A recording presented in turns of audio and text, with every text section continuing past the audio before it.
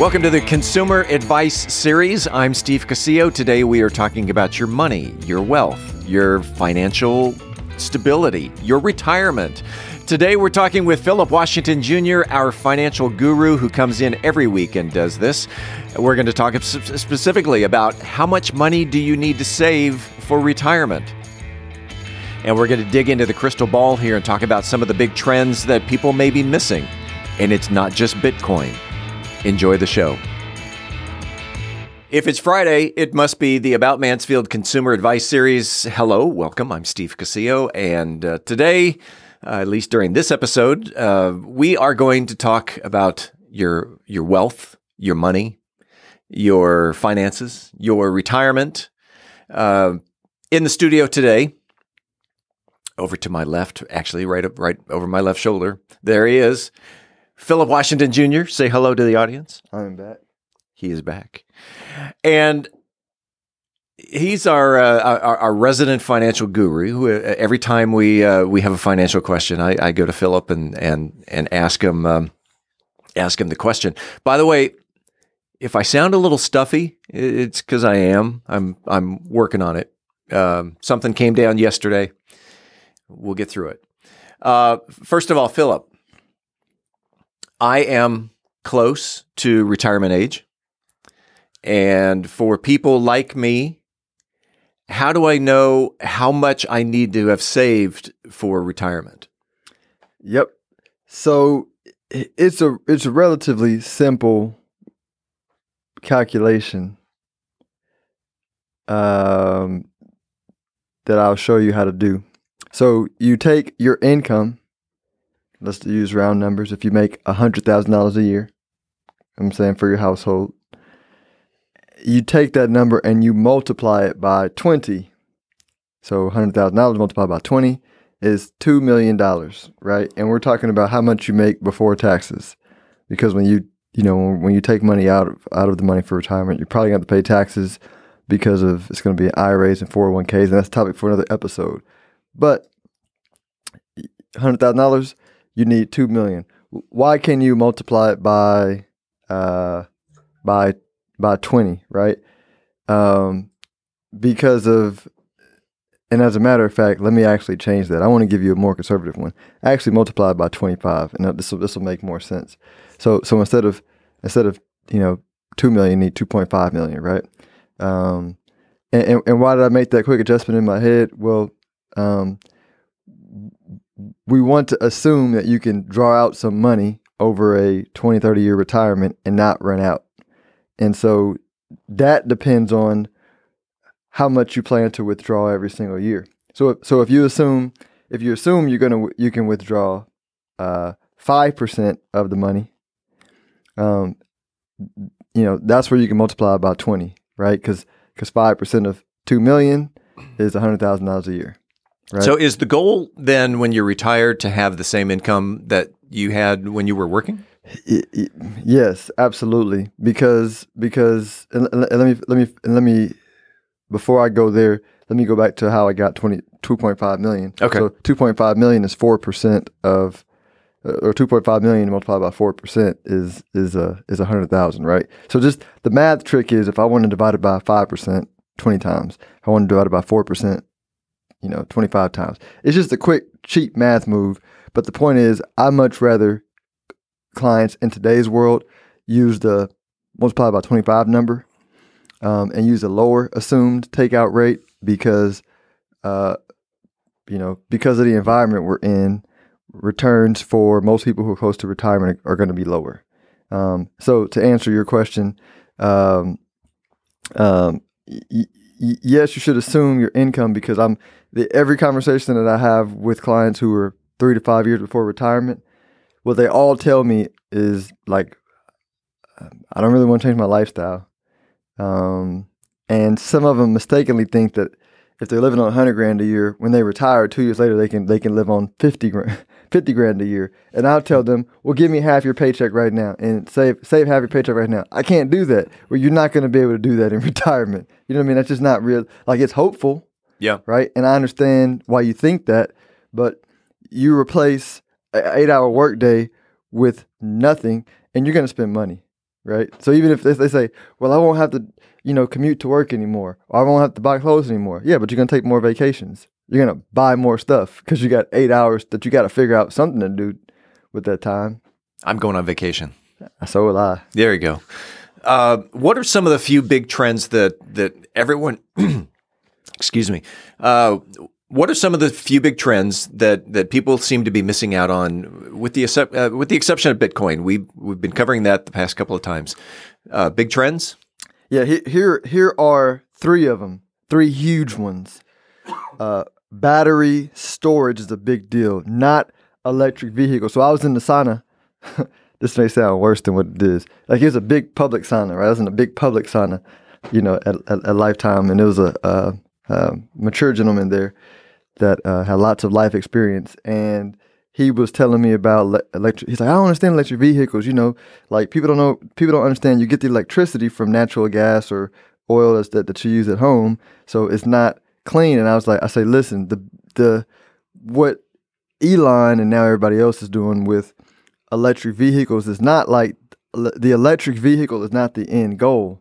The battery storage technology is the end goal, meaning just like computers, the cost of computers have gone down a lot to where in our pocket we have a computer that's stronger than the computer that took us to the moon in the 60s, 70s. That's happening in lots of different areas, specifically in battery technology, where the ability for us to store energy in a battery is getting exponentially cheaper, so that 50 years, and I'm picking a number, right? But so that 50 years from now, 30 years from now, 40 years from now, we can have a battery that can store a week's worth, a month's worth, a year's worth of energy, right? That comes from the sun or wind that is not reliable today because like the sun is not out all day. The wind is not always blowing. And so you can't use that naturally, right? But if you had a battery that could store